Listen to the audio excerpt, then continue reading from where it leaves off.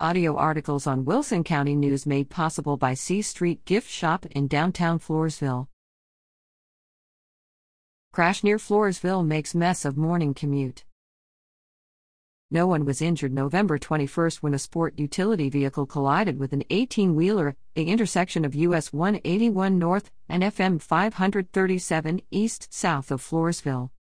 Sergeant Orlando DeLuna Jr., a spokesman for the Texas Department of Public Safety Highway Patrol, said the driver of a 2011 GMC Acadia was traveling north on US 181 at 6:11 a.m. last Tuesday when it veered left into the center yield area and struck a semi-tractor that was hauling a trailer.